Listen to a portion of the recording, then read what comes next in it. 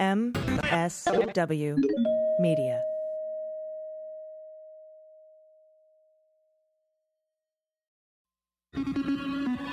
News with swearing. Daily beans, daily beans. Daily beans, daily beans. Hello and welcome to the Daily Beans for Monday, March 2nd, 2020. Today, the South Carolina primary and Super Tuesday, an update on the coronavirus, a peace deal with the Taliban, Trump loses 2 major immigration cases, Trump nominates Ratcliffe for the DNI job again, Trump cuts funding for rural schools, and a big block of good news. I'm your host, AG, and with me today are Jordan Coburn. Hello. And Amanda Reeder. Hello. How are you? How was your weekend? Good. Swell. Gooda. Mm-hmm. Yes. It was relaxing. I actually... Every time, it's so funny, every time I'm like, I did nothing Friday. I tried to do nothing on Friday. I did actually do a bunch of stuff on Friday, like run all the errands that I don't normally get done during the week. But to me, that still feels like nothing. Mm-hmm. Yeah. Yeah. It's, weekends, it's interesting because for us, Sundays are our Mondays. Yeah. So Saturdays become our Sundays, Yeah. which is usually everyone's party day. Mm-hmm. So I feel like it's like the time that you take for, gathering yourself. Yeah, but I write all day Saturday, so Yeah. not for me. No weekends. Team no weekend.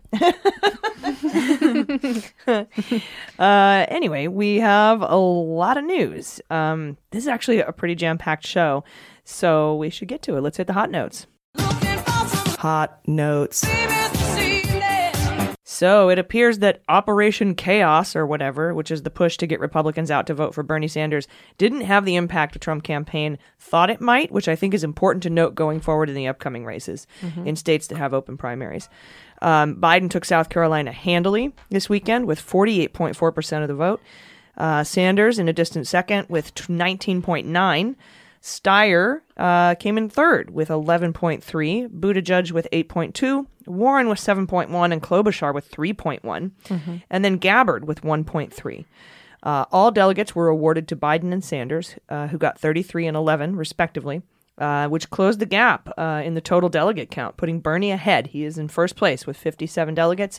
Joe Biden is in second place with 53. And Buttigieg in third with fewer than half of the delegates that Biden has at 26. And everyone else is in single digits. It's crazy how just in one state, it jumped to a place where I think most people were predicting it would kind of be the whole time, just looking back at 2016. Yeah, South Carolina is a big state. Yes. And 40% of Democratic voters in South Carolina are white, and Biden got 33% of those, and Sanders got 23%, Steyer with 10.56%. And let's see here, 56% of the electorate is black, and Biden earned 61% of those votes, with Bernie getting 17%. So it's important here to note that older voters make up the largest part of the electorate. So here's how the age brackets break down. Voters 17 to 29 went for Sanders, 43 to Biden's 26. Voters aged 30 to 44 went to Biden, 33 to 29 for Sanders. And voters 45 to 64, which makes up 42% of the voters in South Carolina, went for Biden, 51% to Bernie's 16. And finally, those over 65, which is 29% of the voters, went to Biden, 61% to Bernie's 11. That means 71% of voters are over 45. So it stands to reason Biden did so well in South Carolina. Totally. Yeah. Also, did you watch his victory speech? I did. It was the best I've seen in this whole race, I think. Agree. Yeah, and I think he was buoyed. He was articulate. Wait, what word did you say? Buoyed. Buoyed. I love that. Yeah. That's a great word. Sanders gave an incredible speech, too. He did, yeah. Yeah, he did. And I think both of them had great showings that night. I think Sanders, obviously, he didn't do as well as I'm sure he would have liked to, but the gap closed, as the numbers came in a little bit. But I think both of them handled themselves incredibly well. And Biden did have a decent amount of jabs kind of at Bernie in the whole revolution talk, but that's fine. This is a competition. That's totally fine. But it was super uplifting watching his speech because I had a moment where I was like, you all know what candidate I want, but if we end up with Biden in the White House with the amount of coalitions of support that he has across the country, you can't deny those people, that are doing amazing things. The fact that everybody was so energized in that room, and Biden was. Did you all hear Podcat? In the middle of Jordan's emotional ramble, the cat was like, "Yes, I agree. Biden for Oh president." God! But no, I mean, I just My was cat's a like, moderate. It is Bruce Willis. one of my biggest fears. Sorry, I keep trying to shift it away from the podcast just because I want to get this out of my Yeah, go brain ahead. before my stoner head forgets it. But Go for it. But part of my fear sometimes when I think about Biden being the nominee is I think he's not going to mobilize as many people to get out the vote and then down ballot D as much as someone like Bernie might that has a really strong grassroots thing. But when I watched that, my brain was like, okay, I see a lot of passion here, you know? And so that was good to see. Yeah. Yeah. And there's arguments opposing that too. Yeah. It's just you never know until it Ain't happens. that always the case? You know? That's true. Because I think one of the major points that people who don't want Bernie to be the nominee make are that he can't win the down ballot. Yes, I have heard that too. And so it's just, it's an interesting, sort of back and forth. One of those things we're just not going to know until it happens because Totally. the polling in South Carolina had Biden at 27 and Bernie at 23. Yep. So the Wow. the large disparity there, I guess what it came from was they just suck at polling in South Carolina. mean, I don't know. potentially- Well, also, Go ahead. Clyburn's endorsement may have come May have come after. After Oh, most God. of the polling, I may have come. They we're all that's the yeah. So Yeah. every time that was supposed to be a birth joke. every not time like a, Neil deGrasse Tyson says you're made of star stuff, say and come. Actually, yeah, I may have come. I might have. I forgot what the fuck I was gonna say. Obviously, Clyburn. Oh yeah. I don't remember if his endorsement came before or after that poll. But After, I think. it came after. I don't know. Yeah. I think it did come after. Yeah, but And that was a actually- huge endorsement and very mobilizing, I imagine. It was, and I saw a poll somewhere on CNN or something, I think, where I think something like 23% of voters in South Carolina said the Clyburn endorsement was very important to them. There you go. Yeah. So Thank you. it was a pretty big one. Yeah. Yeah. I actually expected Bernie to do a little better in this state. But I did too. I think that they maybe pulled younger people who didn't show up. And this is the thing that makes me so angry. Show up. well, and it might not just be that, right? Because maybe younger people are easier to reach in the polling stuff, and so they had a larger Yeah. Yeah, sampling of younger people. sampling of younger Yeah. people. I'd be interested to see those polls. Yeah. I was expecting him to get pummeled. I don't know. Just the history of civil rights in South Carolina and as it relates to Biden and the work that he's done legislatively compared to Bernie, even though Bernie is 100% a grassroots, activist, was there during the civil rights movement on the ground doing a lot of things, but I think Yeah, he just didn't have 8 years in a public spotlight to showcase all that. Right. And Biden, being a right-hand man to Obama, who's obviously incredible. Yep. And although Steyer came in third, beating Buttigieg, Klobuchar, Warren, and Tulsi, he dropped out. Yeah. Well, I mean, That- realistically, he sees no path to the nomination. I guess so, but why spend all the money and then be like, I just wanted to see if I could do it and then leave? That's kind of how it I felt. love him for it. I love him feel for like- it. Yeah, sure. I feel like he did it to put climate change front and center at all the debates, which Yeah. is fair enough. But I saw a tweet which was fascinating to me. It was like, I wish that he had put all that money into Senate races and or Well, he can now. he can now, or like buy some newspapers in like red states and hire teams of journalists to only write about fossil fuel. Well, now he's not nearly as rich as Bloomberg. No. And that's what Bloomberg should be doing. Yeah.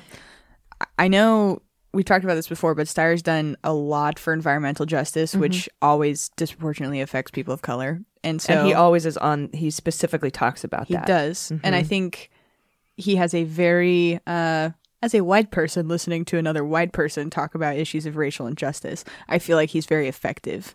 And he seems to have the support a lot more of black voters in South Carolina, even though he's pretty much new on the scene, right? Yeah, assuming you bring up the fact that you're white and he's white to say that you don't have the lived experiences of people who are Yes. negatively and disproportionately impacted by environmental Yes.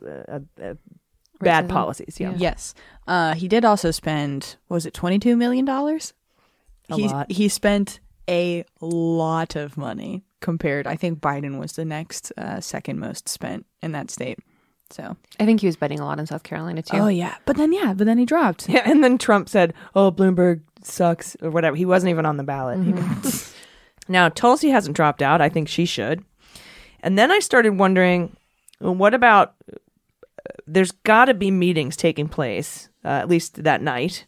There has to be phone calls between the Biden camp and Warren, Buttigieg, and Klobuchar to talk about when they're going to drop out.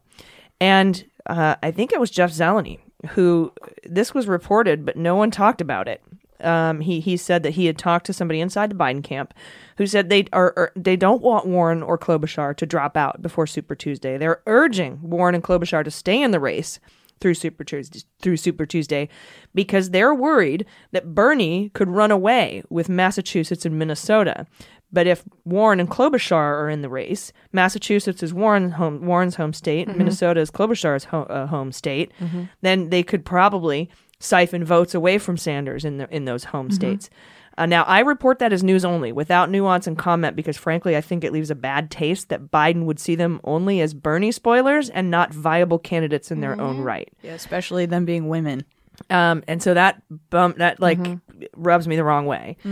Something else we learn as we go into Super Tuesday, Bloomberg has said he will not drop out for Super Tuesday. I mean, that makes sense because he spent all of his money on Super Tuesday. So. But interestingly, he's not made any ad buys after Super Tuesday. Bernie has said he will not take Bloomberg money if Bernie becomes the nominee, or ever. Currently, Bloomberg is running a $6 million a day campaign. What is his angle? I can't figure it out. At first, it seemed like, he said Biden doesn't seem viable or whatever, but now after South Carolina, and I think if you have really any common sense, Biden was going to start doing well at some point in time. So why is he, what? Yeah, I don't know. Maybe to attack Bernie and to attack Trump, I think it's got to be what it is. His strategy has to be to get Biden the nomination. That's the only thing I can think of. Yeah. Or at least not Bernie or Trump. I don't know. I can't think of any other reason that would be. I mean, isn't he just going to siphon votes away from Biden on Super Tuesday? Right, that's what I would think with moderates. I don't know. And he's also making a lot of efforts to connect to black voters too right now. So it seems like a direct But I think targeting of Biden. He always knew he was going to suck at that. Yeah, that's true. That and maybe is like him being like this totally like, hey, maybe, I could imagine him saying, hey, I'm the stop and frisk guy. What if I enter the race, make everybody vote for Biden? God. You know what I mean? Interesting. This is all speculation. Yeah, right. Because then that becomes, well, then even though he has a fuck ton of money, he must be getting some kind of kickback from that. He wouldn't just do that out of the kindness of his stone cold heart. Yeah, he might. I'm just kidding. I don't feel that strongly about him. Sorry. Not kindness, maybe just whatever it takes to get Trump out of office. And he maybe honestly believes that Bernie can't do it. I don't know. I really don't know. So interesting. It's all so fucking interesting. I mean, how else would an older billionaire think? Yeah. An older billionaire, and this isn't just, and I shouldn't just generalize like this. There are people who think that, because of what Bernie has said in the past about, Russia or Fidel Castro or whatever, and that he's a democratic socialist, and that has the word socialist in it, that he would be worse to run against Trump than another candidate. And there are people who have valid opinions about that. And then there are people who have valid opinions to say that that is not the case. But if I had to guess which camp Bloomberg was in, I would say it would be that camp. Yeah. And I'm not saying it's right or wrong, and I'm not trying to generalize saying that people who are as old as Bloomberg or as rich as Bloomberg would think that way. I'm just betting that if he had a feeling about it, and he said, he's called Bernie a communist on stage, which is a Republican talking point. Yeah, he has hats that say not a socialist. Literally a Republican until when? 2013? Yeah. But not the direction I feel the party wants to go. And the party probably agrees. And that might actually make the party vote for who he wants to really win, which is, again, all speculation. Beans. So we are on the precipice of Super Tuesday, where over a third of all delegates will be awarded. Biden is hoping his win in South Carolina will propel him into better outcomes on Super Tuesday than he's been polling. I think it will. And social media is awash with calls for Biden to announce a VP, mostly calling for it to be Kamala Harris or Stacey Abrams ahead of Super Tuesday to bolster his chances. Oh, wow. No presidential challenger has ever announced their VP choice ahead of the convention and gone on to win. And I did a little research on this for you, so you don't have to. In 1952, Republican candidate Taft announced his VP ahead of the convention, and he lost to Eisenhower. Reagan tried it in 1976 and lost to Jimmy Carter. Jerry Brown tried it to pick Jesse Jackson as his VP in 1992 and lost the nomination to Bill Clinton. And of course, Ted Cruz picked Carly Fiorina in 2016, and we know what happened to him. So, I don't know. The history of picking an early VP is not good, but I don't know. What do you think if he picked a strong VP candidate that could energize the younger people whose vote he's not getting right now? Mm-hmm.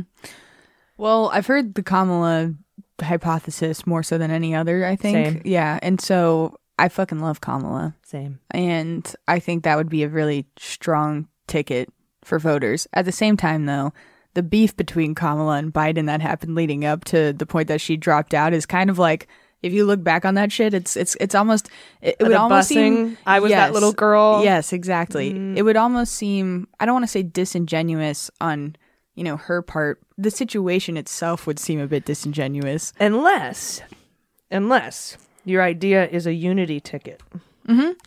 Right? Which is to be like, we can overcome our differences to defeat Trump. Yes. So can you. Yes. And that would be a pretty powerful message considering the beef that they had in the earlier debates. Totally, I agree. Yeah, so I mean, it could go either way. Some people are suggesting a Biden Warren ticket, which I don't know. I would think it would probably be a Sanders Warren ticket. I've taken specific note that I don't think Warren went after Sanders when she should have. And I think she didn't because she could be a VP. But she is now. She's doing that now. I mean, I could see her if she's peeling votes off of anyone. It would be Bernie. And it's a competition, like is. she should be drawing distinctions between them.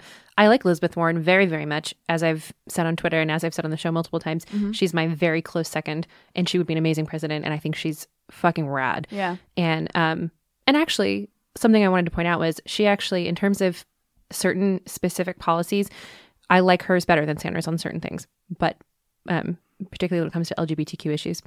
But who do you think Sanders could pick as a running mate? Yeah, I thought Liz for a moment, but because she's starting to draw those harsher distinctions between them, I don't think so anymore. I'm not sure. Because some people are saying Tulsi, and if that happens, I'll be mad. I think people are either. I think people are just saying that. I don't think. Yeah, I don't think that. I've never heard a single person say that positively or heard someone react to it positively, which makes me feel it's just created to either that stir or chaos. It was positively and widely floated in 2016. Yeah, I would hope it would. And be he said he was considering it. No, I don't think he said he was considering it, but a lot of people really, really wanted Tulsi to Yeah. not only endorse him but to be his VP. Who do you think, other than Warren? Yeah, I think Warren is the only pick. You think so? Honestly, Yeah.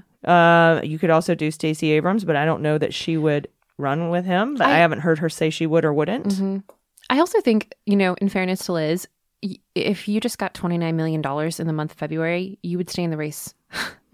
Whether or not you saw a path forward, you She have that many people cleaned behind up. you. She cleaned up in February. So I could makes see. sense. I could see him picking someone like a younger congressman or woman. Yeah, I was just going to go into that. Like, there's a million like young senators, Yeah. AOC, any of the squad. I think she's too young. to be VP. Yeah, I think she might be. Yeah, that would be a huge upset. And or just someone along those lines. Yeah, I'm yeah. thinking freshman congressperson. There's I That's don't really progressive. There's a ton of them. Yeah, and I don't know if they are thinking about this at all, but picking a more moderate candidate for VP, considering VP doesn't really do so much. What about Ro Khanna? Exactly.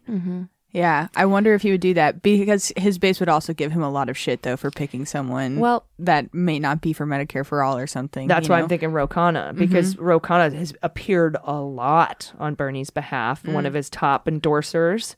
And that might be a real thing. I think he's old enough. I've seen Tammy Baldwin floated Okay. because she's from Wisconsin, so it has that Midwest vote. That makes sense. Yeah. So yeah, I'm curious. I'm very excited for Super Tuesday. I want to see what shakes out. I want to see where everybody is standing. Now, who could Warren pick as a VP? Who can Warren pick as a VP? I don't know. I feel like it would be amazing Bernie? to have it would be amazing to have a Sanders Warren ticket, quite frankly. Yeah, that would be I love them both. insane. Mom and dad. I've always early on, my dream ticket was Warren Harris. I hate Two to say women. this. I wonder. I don't think and this is not like I don't want to see two women. I feel like there's too much sexism in this country for a 2-women ticket to win. I just do. And I don't mean to be a naysayer. I feel like that's the case. Yeah, I think that's unfortunately. I mean, we have to consider that, especially as women. Just thinking. I mean, Trump. No, yeah, not in terms of who we support. I just mean existentially, just looking at the realities of how voters in America feel about women, as was demonstrated in 2016. Yeah. So you're not saying it's because 2 women can't do it. It's because you're afraid that there's so much misogyny That other people suck that other so bad. people will say Correct. that 2 women can't do Yeah, it. two. Of course. Please. 2 women can be. I'm just clarifying for the masses who Yes, are about to absolutely. email the shit out of you. Well, no, that's what I'm saying. I'm saying, of course, would I vote for 2 women? Fuck yes, I would. Absolutely, I would. I would love to see that. But my point is, I think there's so much misogyny and sexism that they wouldn't win. I think Warren would be more likely to pick someone that's more moderate as a VP than Sanders would. Like Amy or Buttigieg. Yeah, that'd be interesting. I think a Warren interesting. Buttigieg ticket would be great. Yeah. Very interesting. But most likely it's either going to be Sanders or Biden. I think.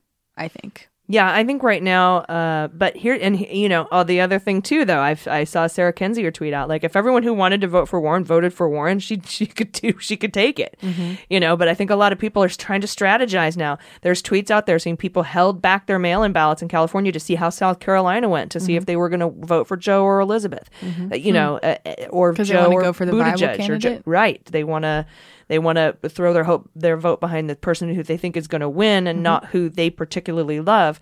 And Sarah was saying, look, vote for who you love. This is the primary. Vote for who you love. Vote for who you support. You won't feel sorry about it. You'll feel better about it. I love that advice. And then everybody just back the whoever wins. Yes. And Yes. I really appreciate that, because I think a lot of people are now second guessing maybe their Buttigieg, Klobuchar, Warren vote to vote for Biden because he's more viable. But if that's not your number one, don't do it. Although Biden he has come around. He's not just about shoring up the ACA anymore. He is now talking about a Medicare option for all. So we have to thank progressive candidates like Warren and Bernie for pushing somebody like Joe Biden to be for a Medicare for all option. Yeah. Can I ask one more quick question before we move on?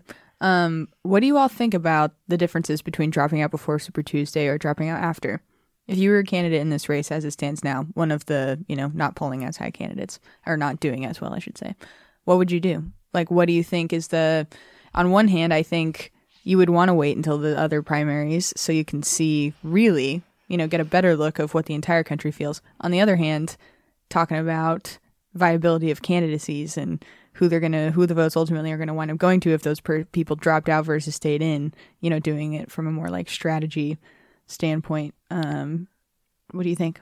I don't know. It's hard to say. I can see why Steyer dropped out, Yeah. even though he invested so much in Super Tuesday, but I can also see why others won't want to drop out, having invested in Super Tuesday. There are backroom deals and strategies, like Biden getting Klobuchar to stay in to keep Minnesota from going to Bernie, and then all these. Like, it's not just about who wants who and vote for your person. We don't have one national primary. Everything has to do with what states have gone before and what states are coming up and what their makeup is. How many young voters are there? How many black voters are there? How many? And what should I do? And how should I play it? It's not just like playing blackjack. You're playing bridge. There's totally. just so much strategy in it and behind it that I think I would have to look at 60 different factors to decide if I was going to drop out. Now, personally, if I were Tulsi, I would drop out. She has no path to the nomination. Yeah, I wasn't even thinking But- of her in my brain. Let's speak candidly, though, about Pete Buttigieg and Amy Klobuchar. I was just going to say Yeah. Buttigieg and Klobuchar. I don't see they have a path in upcoming states, and I don't think they're going to take much on Super Tuesday. But they might be in the race to spoil it for somebody else. Yeah. I don't know, and I don't have those like Moneyball mathematicians around me right now telling me why who is staying in the race to do what and how it could benefit any other factors or number of candidates, or why it's good for Biden or why it's good for Bernie or why it's good for Warren. And so it's just so hard for me to know, I you know, feel like- without getting all of the data. Yeah, it's funny. I feel like this is just me speaking candidly. I'm not saying I don't like these candidates. I feel like Pete Buttigieg and Amy Klobuchar should drop out. I see no viable path to the nomination for them. However, Warren is coming in second or third in a number of very delegate-rich states. So she Particularly could, California. She Yeah. shot up to second place in the polls. God Yep. damn. And like you said, she Yeah. raised $29 million in February. Yeah. She had less than $1 million in the bank Yep. going yeah. into February, and Yeah. she's raised $29 million. The So two, I think she has. If I were her, I'd stay in for Super Tuesday. If I were Buttigieg and Klobuchar, I'd drop out and throw my money behind somebody else and endorse another candidate. Yeah. But I also don't want to downplay what those two candidates could pull off on Super Tuesday. I Yep. feel like it's just Super Tuesday is just so huge that It's I huge, feel yeah. like you just have to wait and see how you do. yeah. Just to drop this in, it's 1:00 on Sunday. This is the current polling, but just so our listeners know, in case you haven't been taking a look at any Super Tuesday polling, the two biggest, most delegate-rich states, California and Texas, Bernie is at 34% in California. Warren is at 17%. Everyone else is under 15%. And if you don't crack 15% in California, you don't get any delegates. Yeah. Yeah. And then in Texas, it's Bernie at 29, Biden at 20, and Bloomberg in third. God damn. So interesting how different every state is. Yeah. Yeah. It's But so crazy. But she could really take some delegates in Yeah. California, and she's polling in second or third in a number of states. So it's but so you never know what's going to happen there. totally. Yeah, so if you treat it like a ranked choice situation, if she comes in second in a ton of states, she could end up with as many or close to as many delegates as the winner. Just depends on the delegate count. Depends on the state. Of the state. And it also depends on how the state hands out its delegates. Exactly. Texas is all or nothing. You get all 223 or you get none. Wow. Yeah. I believe I'm correct on that. Yeah. Yeah, I'll have to double check. 538 though basically is saying that from their perspective, they're not sure whether or not it'll be Bernie or Biden who at the end of Super Tuesday has the most delegates. They see Bernie with a slight edge from some polling, but ultimately it's anyone's game who has the most delegates when Wednesday rolls around. So Well, we will soon big know. fucking week, you guys. We will soon find out. All right. And before we head to the break here, actually, let's go ahead and take our break right now. Okay. No, because after that we have... No, let's take our break right now. We'll do that right now. We're going to come back with a peace deal with the Taliban, Trump losing 2 major immigration cases, and a brief summary of what happened with the McGahn ruling, which you can get more details in last night's Mueller, She Wrote episode. We talked to Glenn Kirshner, 30-year veteran of the D.C. U.S. Attorney's Office. He has a lot to say about that. So check out the Mueller, She Wrote episode that came out last night for a heavier story on the McGahn decision. We'll be right back. After these messages, we'll be right back. Hey everybody, it's AG, and this episode of Daily Beans is brought to you by Third Love. There's nothing worse than having an ill-fitting bra digging into you all day with an itchy tag. It's like a torture device. That is never happening to me again because I was lucky enough to experience the amazing comfort of Third Love. Third Love has created the most comfortable bra I've ever worn. It's all I have now. All my bras are Third Love. They're tailored to perfectly fit my individual body's shape and breast size. Many women, including myself, fall between cup sizes, so I could never find the right fit. Made it really hard. But Third Love has over 80 bra sizes. They're an industry leader, and they also have signature half cup sizes, so you can find the perfect fit just for you. Just check out their Fit Finder quiz online. It just takes a couple minutes. I was able to find the exact bra for me. They use your info plus data from millions of women who've already taken the quiz, factoring in cup size and breast shape to find the perfect bra for you. Every Third Love bra is made with lightweight, super thin memory foam cups that mold to your shape, no slip straps, and smooth scratch-free bands. And they're all designed for ultimate comfort. With Third Love's perfect fit promise, I love this so much. You have 60 days to wash it, wear it, try it, and if it's not the perfect fit for you, their returns and exchanges are free and easy. And Third Love donates all their gently used bras to people in need. And so far, they've donated over $15 million in bras, supporting charities across the U.S. So Third Love knows there's a perfect fit for everyone. So right now, they're offering our listeners 15% off your first order. Go to thirdlove.com/dailybeans now to find your perfect fitting bra and get 15% off your first purchase. That's thirdlove.com/dailybeans for 15% off today. All right, everybody, welcome back. Jordan, what do you have for us today? So the U.S. signed a peace deal with the Taliban on Saturday, promising to remove all U.S. troops from Afghanistan within 14 months, presumably marking the end to a war that's been going on for 18 years.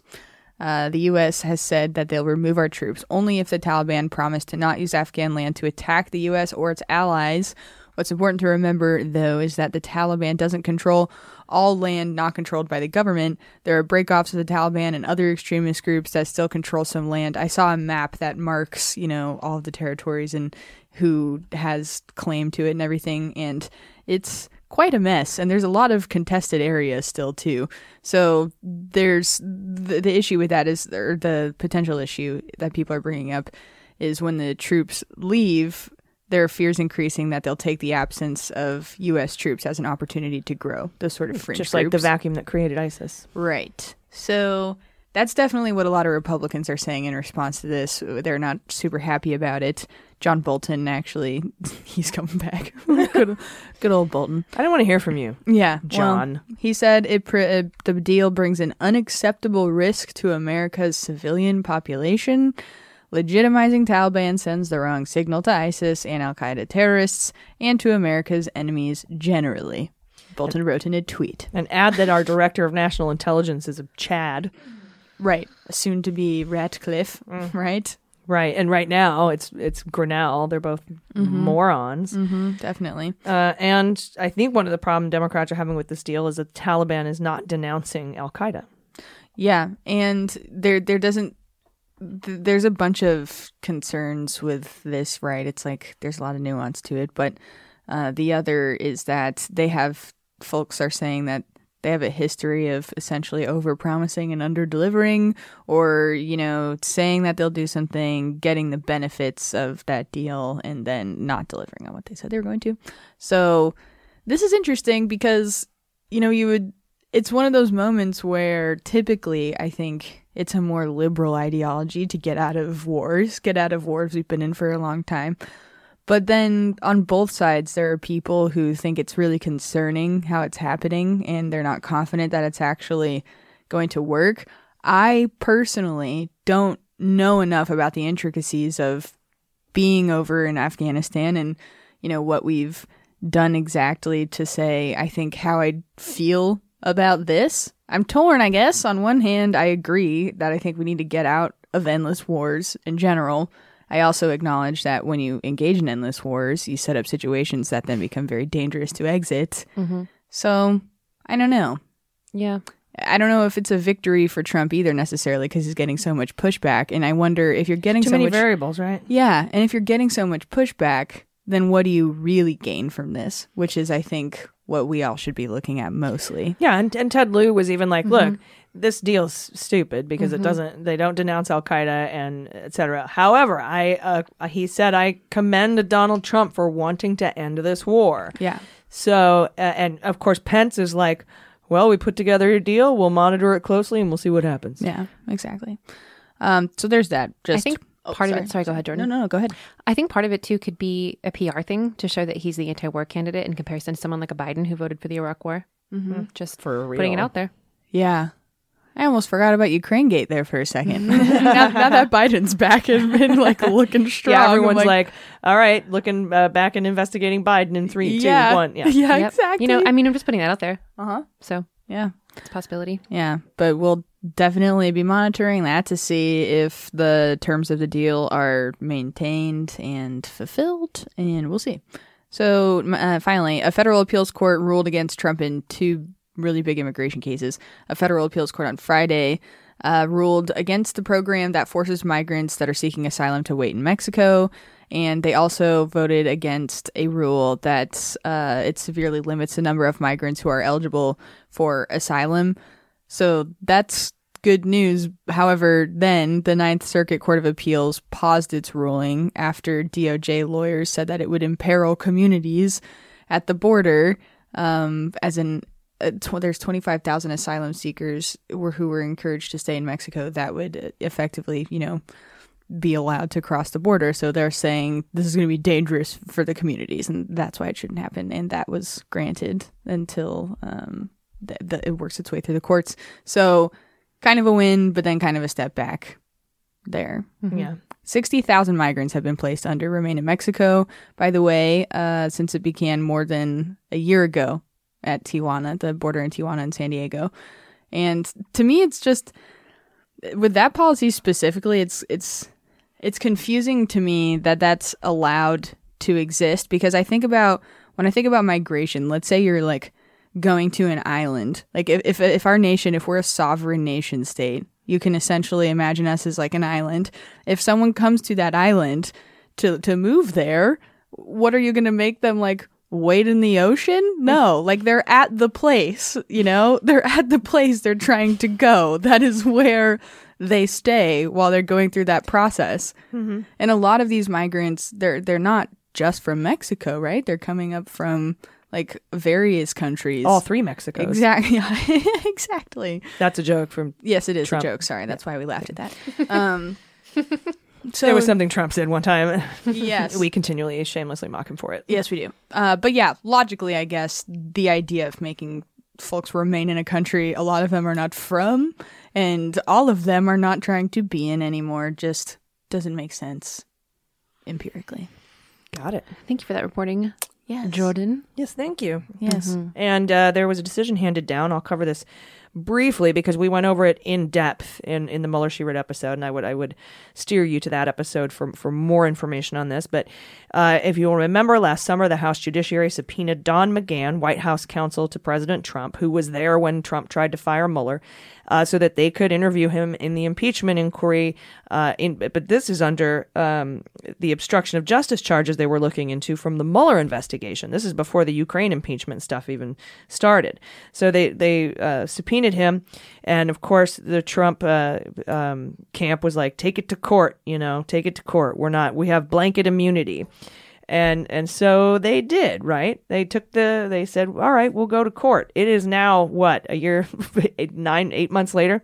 Mm-hmm. And the appeals court made a decision 2-1 to dismiss the case, saying that the courts have no jurisdiction to decide these interbranch information disputes, which is contrary to everything that we've ever heard in our lives. Although, interestingly, and we talked to Glenn Kirshner about this in the Mueller She Wrote episode, two of the three judges said that there's no such thing as blanket immunity. So at least there's that.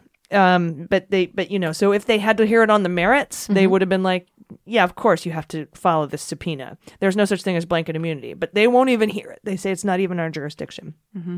So likely what will happen now is that they will file the House Judiciary will file to have the case heard en banc, which means in front of all 11 judges at the D.C. Circuit Court of Appeals. That will likely go the way of the House. There are only 4, I think, Republican appointed judges on that court. And then, of course, it will be appealed to the Supreme Court. So that is what's going on in the McGahn case. Did you have another bit that you wanted to go over? No? Thank you for that update. Yep. And again, we go way in depth on that with all the ins and outs and what Congress should do and could do next and might do. And so it's an interesting story, but I was absolutely gobsmacked by the ruling. I thought it was ridiculous, personally. The judges, by the way, one was a Bush, one was a G.W. Bush, and one was a Clinton appointee. And as Glenn Kirshner points out in the interview in the other show, we never used to talk about who appointed judges until Trump showed up. Yeah. So that's the only reason I'm pointing it out in this particular case. Yeah, because so many decisions are just mind-numbingly awful 100% for our country. Yes, exactly. And coronavirus update. Trump said in his rally this weekend that coronavirus is a Democratic hoax. Trump Jr. Said that the Democrats want millions to die from coronavirus. And then Trump had a press conference. This is not the one where he named Pence the czar, but this is the one where he said, everyone be calm, don't panic. He did acknowledge the first U.S. death in Washington state, but got the gender wrong of the person who died. On CNN this morning, Pence refused to denounce Trump Jr.'s assertion that Democrats want the coronavirus to kill millions, and he even called what Trump Jr. said understandable. Oh, God. From Dan Vergano at BuzzFeed, New York is now making its own coronavirus tests after the CDC's tests have repeatedly failed. The article opens saying Hong Kong is testing over 1,000 people a day, while the U.S., at the time of this article on Friday, has tested a total of 445 people, partially because the CDC's tests don't work.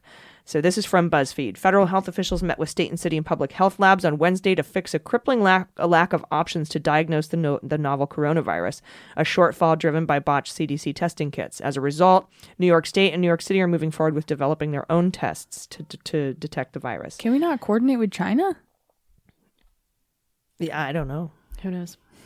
The World Health Organization would probably do that. The lack of adequate testing capabilities, says BuzzFeed, was spotlighted on Wednesday evening when the CDC announced delayed results from the first potential case of a person contracting COVID-19 from community spread. That was our case here in California, meaning they got sick without traveling to China or being exposed to someone known to have the infection. According to ProPublica, the CDC sent tests to over 100 cities, each with enough to run a few hundred tests, but most proved unreliable and left only about a dozen labs with verifiable results. Apparently, the unreliable tests played a role in the diagnosis of the first woman to contract the virus without having any contact with known carriers. Again, that was the one in California. UC Davis said her results were delayed because neither the county nor state lab could run them, and her symptoms did not meet the federal diagnostic criteria. So the test took 4 days to approve. Think about that for a second. The state and county labs couldn't test. And this is the thing that scares me. Her symptoms didn't meet the federal diagnostic criteria, but she had it. That means the federal diagnostic criteria have been wrong in the early stages of the outbreak. And Chris Braden from the CDC spoke Thursday at Solano County News Conference saying the diagnostic criteria, federal diagnostic criteria, had changed between February 19th and the 23rd. That's awfully late in the game. He said, "What can I say? There were multiple people involved in this decision over those 4 days. It wasn't necessarily CDC." Yeah. I wonder how expensive the tests are. So I'm sorry to interrupt you, but I No, want I'm to get sorry this to out interrupt because when he said it wasn't the CDC and there were multiple people involved that were putting out the diagnostic criteria, the federal diagnostic criteria, that says to me the Trump administration was trying to game the diagnostic criteria to fraudulently suppress the number of cases. Those are beans, but I mean, come on.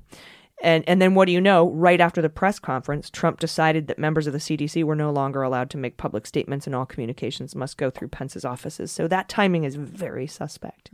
Jesus. To come out and say, well, the symptoms she had weren't rising to the level that Trump has decided meets the coronavirus level, or, you know, Trump's administration has decided. So that's why we got our first diagnosed case here in California from community spread late. Something that is really worrying to me about living in a country that doesn't have universal health care is the lack of preventative measures taken by the government, because that would cost them money. Right. Yeah, that's where my brain was going when I was asking how much the tests are. Yeah. I mean, other countries are just like handing them out in the street to people. And it's also like, can you not... Like South Korea, they're just literally handing them out on street corners Yeah. to citizens, the testing kits. Yeah, I have no idea how much that stuff costs or how much that would like burden the system. But I do wonder if you can't even do something that's like come back if you're still sick in 5 days, or times where they know there's a milestone, like they say the respiratory stuff happens like at the 5th day or something like that. Can you not try to lessen the funnel of people that would get the test, but test as many people as possible? You'd think so. Yeah. And as the CDC tries to fix their tests, officials in New York, like I said, they've decided not to wait on the Trump administration. They're developing their own tests. Yeah. All right, we do have some good news, promise. We do. And we'll be right back with it. There's lots of it, so stay with us. Hey everybody, it's AG, and this helping of Daily Beans is brought to you by Upstart. Thankfully, now there's Upstart.com, the revolutionary lending platform that knows you're more than just your credit score, and they offer smarter interest rates to help you pay off high-interest credit card debt. Upstart goes beyond their traditional credit score when assessing your worthiness. They actually reward you based on your history, your education, and your jobs. And they do that in the form of a smarter rate. I know I could have used Upstart when I was trying to get out of debt because Upstart believes you're more than just your credit score. They believe in you. They make it super easy to check your rate. And since it's a soft pull, it won't affect your credit score. The hard pull happens after you accept your lower rate. That's the best part, and another best part is once the loan's approved and accepted, you get your funds usually the very next business day. Over 400,000 people have used Upstart to pay off credit cards and meet their financial goals, so free yourself from the burden of high-interest credit card debt by consolidating everything into one monthly payment with Upstart. See why they're ranked number one in their category with over 300 businesses on Trustpilot, and hurry to upstart.com/dailybeans to find out how low your Upstart rate is. Checking your rate only takes a few minutes. That's upstart.com/dailybeans. You'll be glad you did. Well, we'll float on, good news is on the way.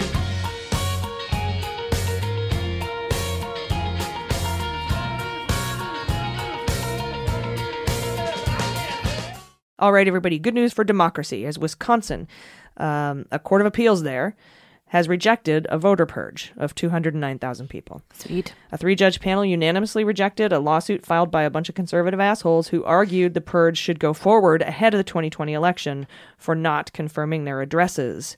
Voters needed to confirm their addresses with the state election commission. Not surprisingly, more than half of the voters lived in districts that Clinton won in 2016, and a plurality of them are voters of color. Trump won the state with fewer than 23,000 votes, and this is 209,000 voters. The case will likely be appealed to the state Supreme Court, but hopefully not in time to impact 2020. There is, however, an April 7th election to replace a judge with a Trump-friendly judge that could cast a tie-breaking vote.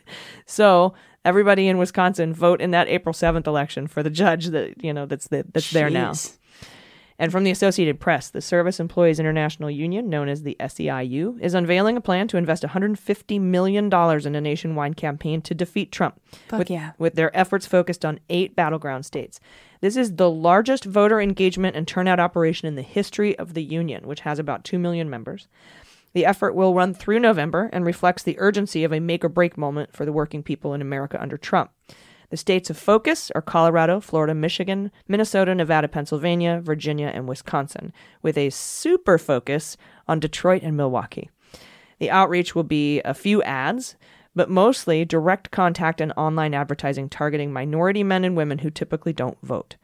The SEIU is the most diverse union in the United States, and they represent healthcare, food service workers, janitorial service people, and state and local government workers. Half of its members are people of color, and more than half make fewer than $15 an hour. The people that make the country run, basically. Yep, the backbone of the country. And according to the Washington Post, for the first time, there are fewer registered Republicans than independents in the United States. Independents account now for 29.9%, Republicans 28.9%. There are still way more registered Democrats at 39.66%. It's important to note that not all the new independents are Republicans. Many are Democrats that left after Obama in the 2016 election with the disillusionment from the DNC. And also, from Washington Post, a federal judge in Idaho has voided nearly 1 million acres of oil and gas leases in federal lands in the western United States, saying that a Trump policy that limited public input was arbitrary and capricious. This is a huge win for environmentalists who fought the leasing policy as part of a much broader effort to block this was problems for the habitats for the greater sage grouse. So the contested area is 67 million acres across 11 states. Drew Caputo, the attorney for the group Earth Justice, said in an email that the administration officials almost treat the public like an inconvenience that might slow down or get in the way of them passing out special interest favors to their friends in the industry. That is anti-democratic, and it shows what they really think about the public. It's also illegal, which is one of the reasons they keep losing in court. Trump's Bureau of Land Management issued a memo in January of 2018 speeding up leasing by streamlining environmental reviews and reducing the amount of time that the public could comment publicly and protest arrangements to drill. And nearly a year ago, Trump lifted Obama-era protections on 9 million of those acres of federal land aimed at conserving the sage grouse habitat, arguing it would give the states greater say in setting terms for energy development. Wow. Oh, jeez. Yeah, nice. Yeah, Really, nice, really. but also fuck the Trump administration. Yeah. What a time to be pillaging the earth at this particular moment in time. And time for a little Schadenfreude. Schadenfreude. Okay, so Harvey Weinstein is apparently going stir-crazy in the hospital. From Reuters, Weinstein is sitting under guard in a cinder block room, staring at the walls, and at times, quote, can go stir-crazy just staring at the emptiness. He was admitted late Monday to Bellevue after being found guilty on 2 of 5 counts. According to a spokesperson, she spent an hour and a half with him in the hospital Friday reflecting on the case and his future, and she said, quote, "It's scaring him. I think he's melancholy. He's very, very low right now." Of course, he's only thinking about himself and not the dark places and melancholy that survivors of his rapes and assaults have had to sit through and have been through.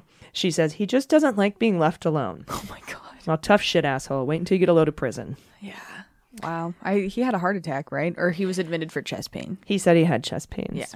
Yeah. He's had apparently a prison advisor come in and try to help him prepare for prison. And he's not even cut out for the hospital. So whether he had heart pains or not, and was just trying to not go to prison right then and maybe get a little more prep time, I don't know. I would hate to accuse someone who actually was having chest pains that they, to say that they weren't. Yeah. But there's a lot of malingering when it comes to these folks. We had Manafort's gout. We have Weinstein and his walker. Now he's got heart pains. We had somebody else had something else.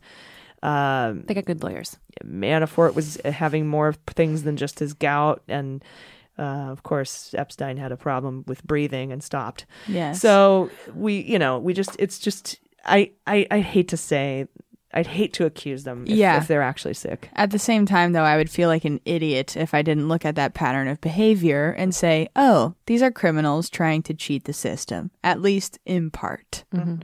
I also know. Yeah, that's not to going diminish, to jail for doing that. So yes, that's not to diminish, obviously, people who are experiencing health issues, especially the same ones that these folks are experiencing. There's also the possibility that they're so emotionally just torn down right now. Your psyche can only hold up a wall for so long. At some point, that shit might just turn on your body, and they might actually just be getting sick from the psychological elements of it all. very true. Yeah, especially if you're so privileged and you're just not used to this. and it's like devastating to you. But I do also really feel like a lot of it is contrived. Yeah, It's just a little too convenient. it is. All right, we do have a couple of personal good news stories. We do, I think we have yeah. time for a couple, and then we can do the rest on tomorrow's Yeah, beans. just got a couple quick ones here from our patrons. This is from Dana Fortier. Excuse me if I didn't pronounce your name properly. She says, "I'm a campaign manager for 2 races. One of my candidates just got $4,000 in donations today from 4 women in California. Turns out these women found the Act Blue fund called Flip Michigan Blue, but instead of maxing out on donating to the fund, they went and looked at each individual's website, analyzed their issues and platform, and then decided to max out to select candidates directly to them. We are so grateful for that $4,000 windfall. That's our digital advertising budget through the primary in August. It means so much to me and to my candidate that this came through right now." That's so cool. She didn't say who it was, but That is so isn't that cool. awesome? So it really matters to donate to candidates individually. From Paula Miller, "I just got promoted to my first big girl job a couple weeks ago after quitting the traditional workforce 23 years ago to raise my family. I have also started knocking on doors the past couple of weeks for Elizabeth Warren in Illinois. It's very good therapy. Thank you for all the information and the inspiration to get out there." Congratulations. I know. Yes. I love that. This is from Amber Davidson. "The first African-American woman was appointed deputy commissioner in California to our California Highway Patrol in the entire 91 history of the organization." Wow. 91 So- years. Yep. We've had a highway patrol for 91 years. Yeah. I guess we've had cars that long. Yeah, I guess Yeah. so. But, considering the amount of racism we see when it comes to Police officers. traffic enforcement, I think this is a great move. From Definitely. Thomas Wyman, "I went and saw the first stop of Stephanie Miller's Sexy Liberal tour in Seattle last night. She's the best. I think Hal Sparks and Frangela were there. Uh-huh. Hell yeah. He says it was hilarious and informative. Most of all, it was a great space for resistors to meet and vent and show positivity towards each other."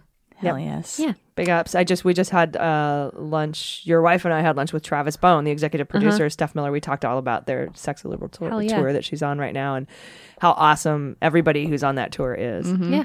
More good news stories tomorrow.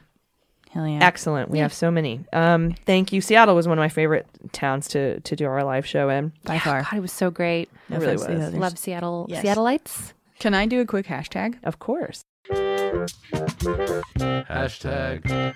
Okay, so hashtag Selma55, hashtag Selma, hashtag Bloody Sunday. These are all trending on Twitter today because today is the 55th anniversary of Bloody Sunday. And this marks, there were multiple marches that happened, many, many marches of nonviolent Black protesters and allies, and this was in the effort to attain civil rights and voting rights that they were egregiously denied for all of time, essentially.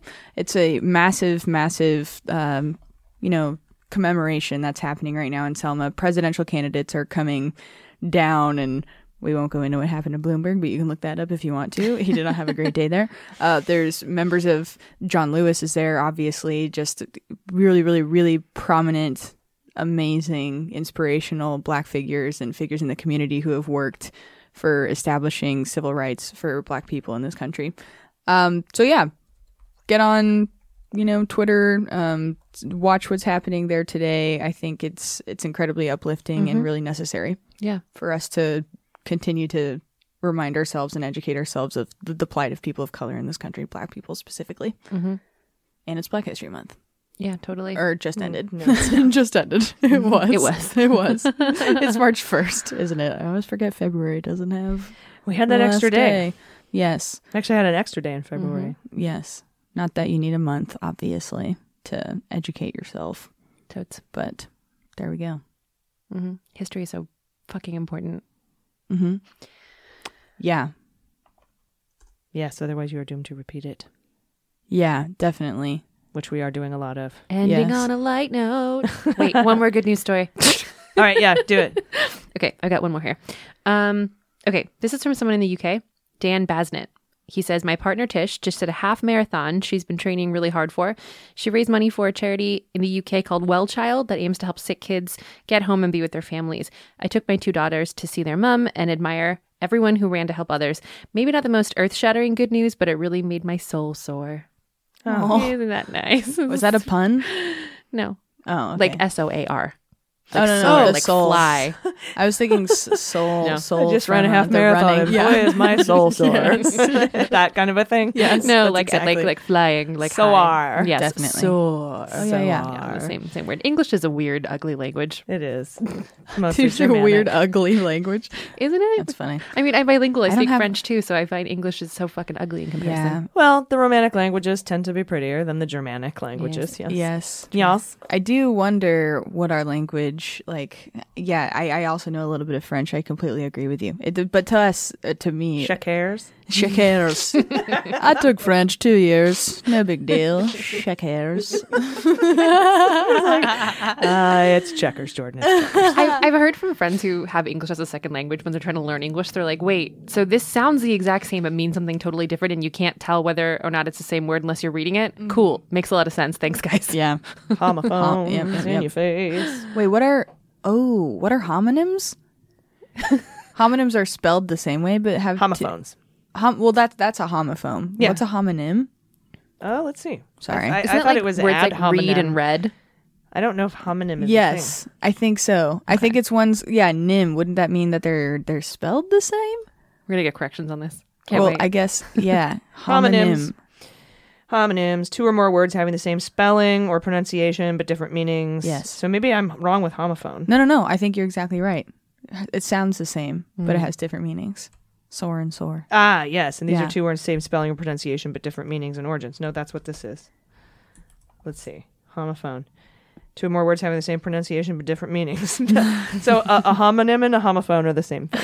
But it's different from a homonym, which is a Latin word for other. Well, but that's where it derives from. Yeah. Hey, Anyways, English is Martha weird. Barnett, you record Way with Words right here in San Diego. This is one for you. Happy Monday, everybody. Yeah. All right. That is our show. Thank you so much for listening. Everybody, please, you know the drill. Take care of yourselves. Take care of each other. Take care of your mental health and take care of the planet. I've been AG. I've been Jordan Coburn. Been Amanda Reader. And them's the beans.